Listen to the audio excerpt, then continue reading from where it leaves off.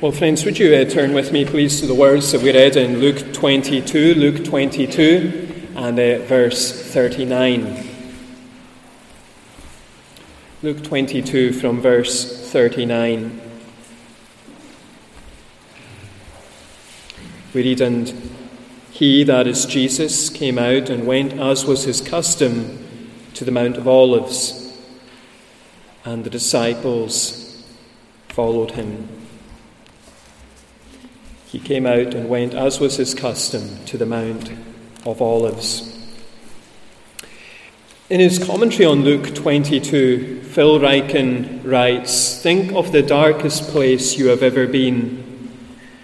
Think of the place of anguish and pain and discouragement and despair. Think of the place where you were alone in your suffering and all your worst fears were about to come true. Think of the place where the one thing you wanted was the one thing that God determined you could not have. Think of the place where you were trapped and there seemed to be no way out. Think of the place where you wished to God that you could be anywhere else in the universe except in the place where you were. Think of the place where things got so bad that you almost thought that you were going to die, and maybe you almost did. Jesus went to that dark place, and a place even darker, in the garden they call Gethsemane."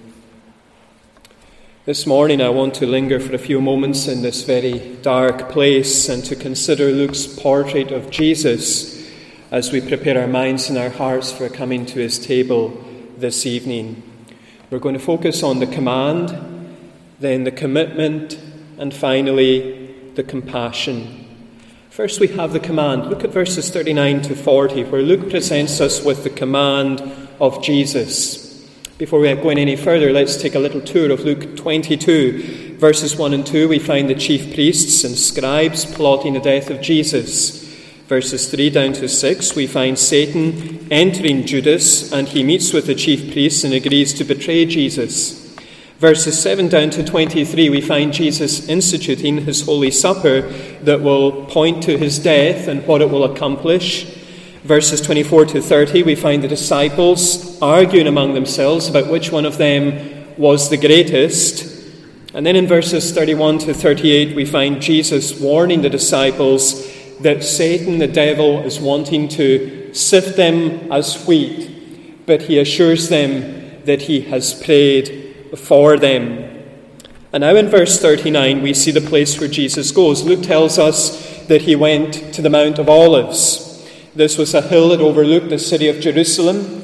It was a place where Jesus often taught the disciples. It was a place where Jesus would frequently teach the disciples. It was a place where Jesus would often commune with his Father in prayer. It was a place where Jesus would lodge each night.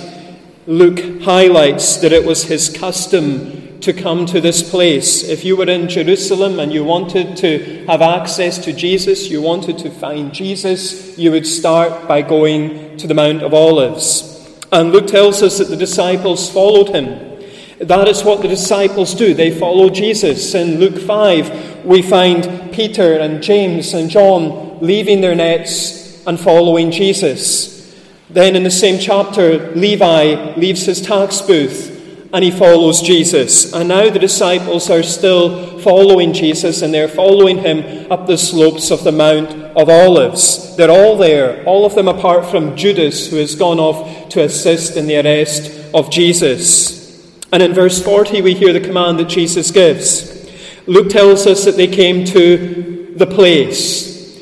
Matthew and Mark fill in the details as they tell us that the place that they came to was called Gethsemane. This was a garden on the slopes of the Mount of Olives that contained an oil press. And upon coming to this place, upon coming to Gethsemane, Jesus commands the disciples to pray so that they will not enter into temptation. They're about to enter into a great storm. Jesus is going to call it the hour of the power of darkness. And the disciples will find themselves being tried and tested as they find themselves in that particular storm. They will find themselves being tossed. They will find themselves being thrown about in such a way that they will be in danger of falling away from Jesus completely. And so Jesus urges them to pray so that they will not fall into Satan's temptation and abandon him altogether and thus make a shipwreck of their faith in this storm, because that is what storms do. Storms can make a wreck of ships. And storms in the life and the experience of the believer, the Christian, can make a shipwreck of their faith. It's really an incredible insight, isn't it, into the pastoral heart of Jesus. Here is Jesus, and he is, as we'll see in a few moments, carrying the weight of the world on his shoulders, and yet this same Jesus is concerned about the welfare and the well-being of these fragile disciples. Well, friends, as we consider these verses, we can hear the Lord's command to pray in times of trouble and testing. As we go through the Old Testament, we see that God's people prayed in times of trouble and testing. When Hannah found herself desolate over her childlessness, she prayed. When Asa found himself facing the day of trouble, he prayed. When Hezekiah and Jehoshaphat found themselves being threatened by foreign powers, they prayed. And now Jesus exhorts his disciples to pray in this hour of trouble and testing. He knows that Satan is going to come. And he's going to come at them and will tempt them to doubt him. He knows that Satan is going to come at them and will tempt them to deny him. He knows that Satan is going to come at them and will tempt them even to disown him completely. Jesus knows what a ferocious enemy the devil is, and how the devil will take aim at every area of weakness in the lives of these disciples, the areas of weakness that they know about and the areas of weakness that they know nothing about. And Jesus is saying to them, pray that you will not enter into temptation. Pray that you will not succumb to the devil's temptation. And today, friends, we have a Saviour who continues to command us to pray. We all face times of trouble. We all face times of testing. How many of you are going through a time of trouble and testing today? And in the times of trouble and the times of testing, the devil comes to us with words that tempt us to doubt the Lord, words that tempt us to deny the Lord, words that tempt us to disown the Lord completely. This very Lord whom we are following, this very Lord whom we are professing. And the Lord says to each of us, pray that you will not enter into that temptation. Pray that you will not succumb to that temptation. Friends, as we consider the Lord's command, I want to ask, are you acting on this? Are you putting it into practice? Are you praying today, friend, that you will not succumb to the devil's temptation? You may not be kept from the storm, and you may not be kept from the tempter. But are you praying that you'll be kept from falling into the temptation to doubt the Lord, deny the Lord, and disown the Lord? That's the Lord's command. Pray that you will not enter the temptation. But we move from the command to the commitment. Look at verses 41 to 44, where Luke now presents us with the commitment of Jesus. In verses 41 and 42, we hear the appeal that Jesus makes. Luke tells us in verse 41 what Jesus did. He withdraws from the disciples so that there is now a short distance between them, just a stone's throw between them. They will be able to see him in prayer, they will be able to hear him in prayer, but at the same time there is a distance between them as he prays. And then Jesus kneels down. A few weeks ago we looked at Paul and he was praying for the Ephesians. And what was he doing as he prayed for the Ephesians? He was on his knees. Then last week we looked at Elijah and he was praying for the Lord to send rain. And what was he doing as he prayed to the Lord to send rain? He was on his knees. And here is Jesus and he kneels to pray. And Matthew and Mark add that he even fell on his face. And Luke goes on to tell us what Jesus said. Verse 42, he prays to the Father, just as he had commanded the disciples to pray back in Luke 11. This is how you ought to pray, our Father. And he prays to the Father about the cup. In Psalm 75, Asaph speaks about the cup of foaming wine, which the Lord will cause the wicked to drink down to the bitter dregs. In Isaiah 51, Isaiah speaks about the cup of the Lord's wrath that causes people to stagger. In Jeremiah 25, Jeremiah speaks about the cup of the wine of the Lord's wrath that makes people a curse and a desolation. This cup is the cup of God's judgment. This cup is the cup of God's holy wrath against sin. It is the cup that Jesus knows that he must drink for his people if he is to be their Saviour. Either he must drink it or they must drink it. And he now sees the full reality, the full horror of this cup in a way that he had never seen it before. And so he prays to the Father, did you see, to remove the cup. Take it away, he says. Every fibre of his being is recoiling and shrinking back from this cup. He's saying, Father, I don't know if my mind can cope with this. I don't know if my body can cope with this. I don't know if my soul can cope with this. Father, if there be any other way by which my people might be saved, then please take this cup away from me. He's crying out, please, Father, let things somehow be different. It's very much the crisis moment in the life of Jesus. The salvation of the world is hanging in the balance as Jesus is wrestling with whether or not he has the physical, mental, spiritual strength to take this cup and be the Saviour of his people. Jesus is willing to give almost anything, not to drink this cup, not to tread this path, not to die this death. Father, if you are willing, take this cup from me. But the prayer isn't finished as he goes on to pray, nevertheless, not what I will, but what you will.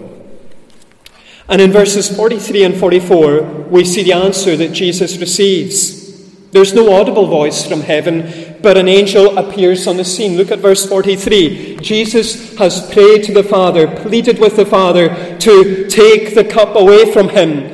And the Father sends an angel. And what is the angel sent to do? The angel isn't sent to say, okay, Jesus, here I am. I am going to take this cup away from you. No, the angel is sent to strengthen Jesus to take the cup. That is the answer from heaven. John Rabbi Duncan, an old professor in the Free Church College in the 19th century, used to call this angel his favourite angel.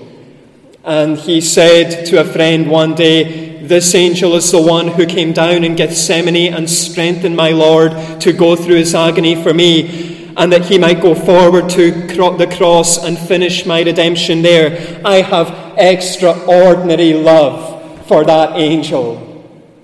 I have extraordinary love for that angel who strengthened my Lord, my Jesus, to take that cup in his hands and die that death I should have died. And following the appearing of the angel, Luke records the absolute agony of Jesus. Look at verse 44. The angel has come. The angel is strengthening Jesus, but Jesus is in agony. The prospect of drinking this cup causes him indescribable pain.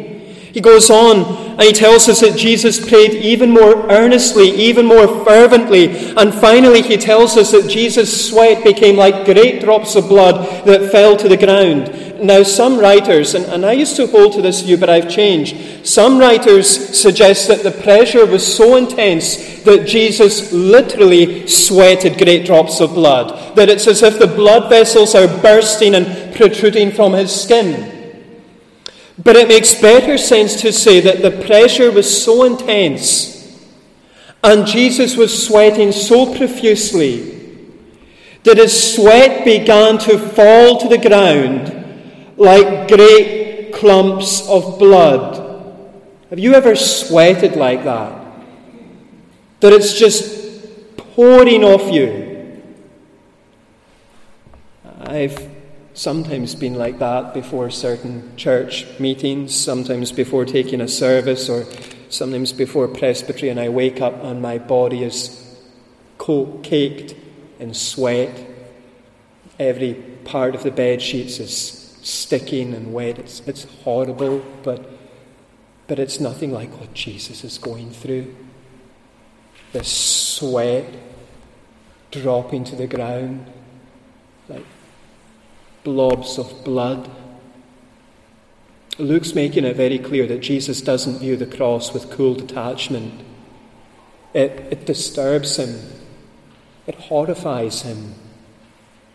It leaves him caked in sweat and agony. Friends, as we consider these verses, we can see the commitment of Jesus. The commitment of Jesus to obeying his Father and saving his people. You see, throughout the Old and New Testaments, we see this emphasis on an eternal agreement between the Father and the Son, where the Son agrees to save his people. It's what theologians call the covenant of redemption. John Flavel imagines the scene in the following way. The Father says, "My Son, here is a company of poor, miserable souls that have utterly undone themselves and now lie open to my justice. What shall be done for them?" And the Son says, "O my Father, such is my love and pity for them, that rather than that they shall perish eternally, I will be responsible for them. Bring all your bills that I may see what they owe you. Bring them all in that there may be no after reckonings with them. At my hand you will require it. I would rather choose to suffer your wrath than they suffer it. Upon me be all their debt." And the Father says, "But my Son, if you undertake for them, you must pay the last penalty. And if I spare them, I cannot spare you." And the Son says, "I am willing, Father. Let it be so. Charge it all to me. I am able to pay their debt. And though it would utterly undo me, though it will impoverish all my riches and empty all my accounts, yet I am content to undertake it." That is the agreement between the Father and the Son from all eternity. And now, friends, go back to the Garden of Gethsemane. Go back to the slopes on the Mount of Olives. There's Jesus. There's Jesus kneeling just a stone's throw from the disciples, and he's thinking about the cross. And he's thinking about all that the cross is going to involve. And he prays, "Father, if it is possible, let this cup pass from me." Is it possible, Father? And the Father says, "No, my Son, it is not possible." And the Son says, "Why, Father? Why is this not possible?" And the Father says, "Because we promised. We had an agreement. And you gave your word." And the Son says, "But they hate me, Father. And they doubt me." Look at Peter over there. He's fallen asleep. And he's going to deny in a few hours with curses that he even knows me. And the Father says, "I know, my Son, I know, but we promised. You gave your word." And the Son says, "Then how far do you want me to go?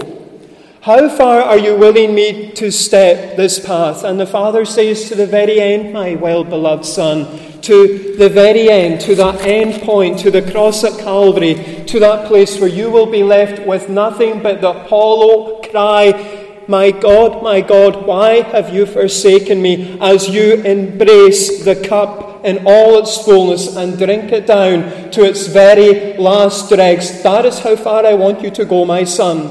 I want you to go to the very point where you will be left with nothing but the cry, 'It is finished,' so that Peter and James and John and Robert and Roddy and David and Katie and Susan and Malcolm and all these others in the High Free will have no cup to drink."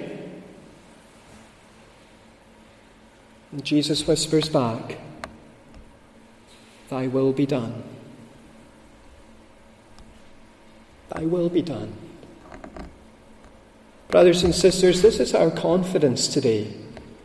This is our ultimate assurance today. This is the basis for all our joy today. This is why we go to the table today. We see the commitment of Jesus to doing his Father's will and saving his people, no matter the cost to himself. Do we marvel at our Saviour, his commitment to his people? Third and finally, we come to the compassion. Look at verses 45 and 46, where Luke presents us with the compassion of Jesus. Verse 45, we see the return of Jesus. Remember where he's been. He's entered this garden. He's urged his disciples to pray so that they will not enter into the temptation in the hour of darkness. He is then gone a short distance from them. They can still see him. They can still hear him. And he has prayed that this cup of wrath, which he must drink for them and for all his people, might be taken from him. He feels so unable to go through with all of this. And he's concluded the prayer with the words, "Thy will be done. Your will be done, Father." And Jesus now returns to the disciples, and he's met with a very depressing, disappointing scene. Look at verse 45. The disciples are sleeping. And Luke adds that they were sleeping for sorrow. They've heard Jesus speaking about his body being broken and his blood being poured out. They've heard Jesus speaking about one of them betraying him, one of them denying him, the rest of them fleeing away from him. And it's all weighing so heavily on their minds and on their hearts that they fall asleep for grief, for sorrow. I don't know about you, friends, but I can easily empathize with these men. Have you ever been so upset, so broken by grief or a really hard situation that it exhausted you?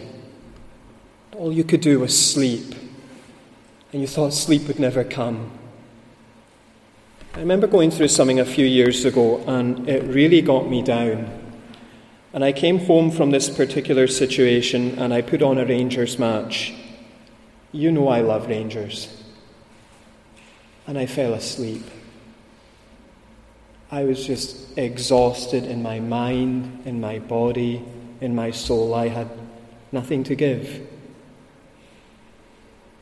And there's the disciples, sleeping for sorrow.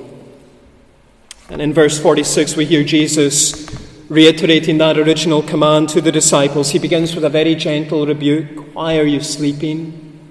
The disciples have been given one very simple task, the command to pray, and the command to pray for their own benefit, but they have responded by falling asleep. But Jesus isn't finished. As he reiterates the command that he had previously given to them. He doesn't lose his temper. He doesn't shout and tell them to get their act together. He doesn't say that he is now washing his hands of them. Instead, he says, "Rise and pray, that you will not enter into temptation."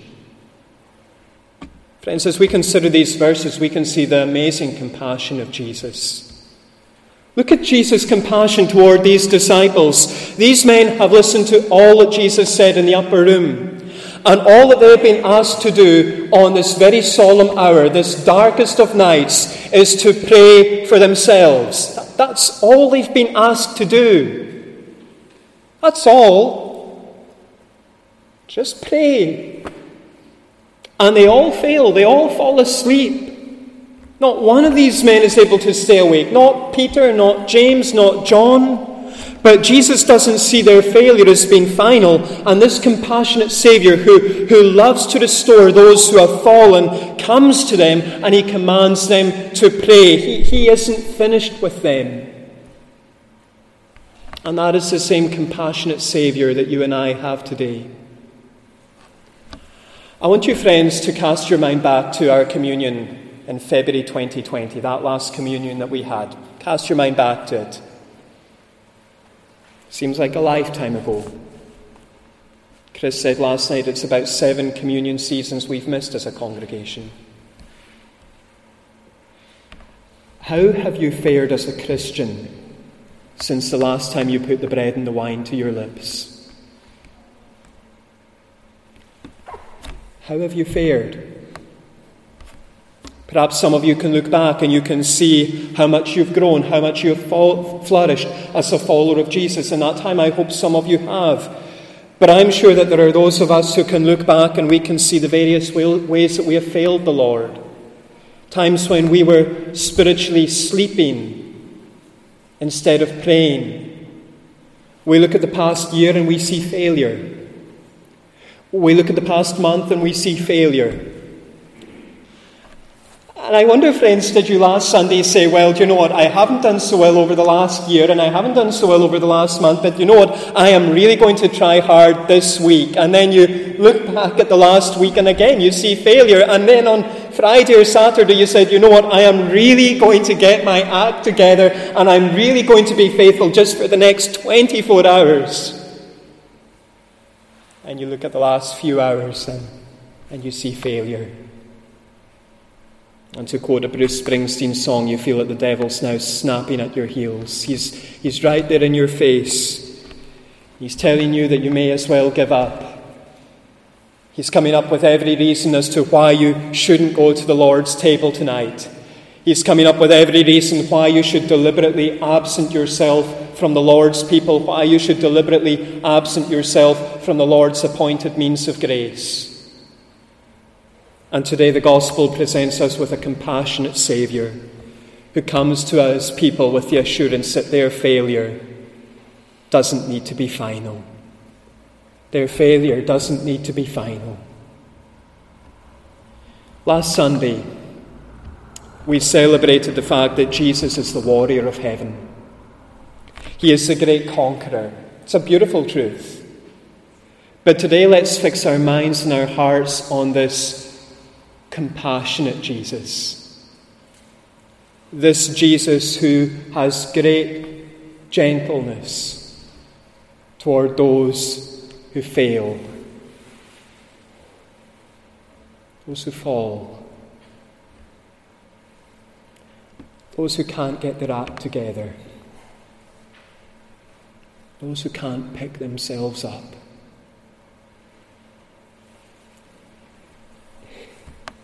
Those who can't even rouse themselves until he says, "Why are you sleeping?" My friend, you have a faithful Jesus today, and he's inviting you to come to his table because he knows you need strength. He knows you need encouragement. He knows you need comfort. He knows how hard the Christian walk is. And he's simply saying, come and eat. Come and drink. Your failure doesn't need to be final.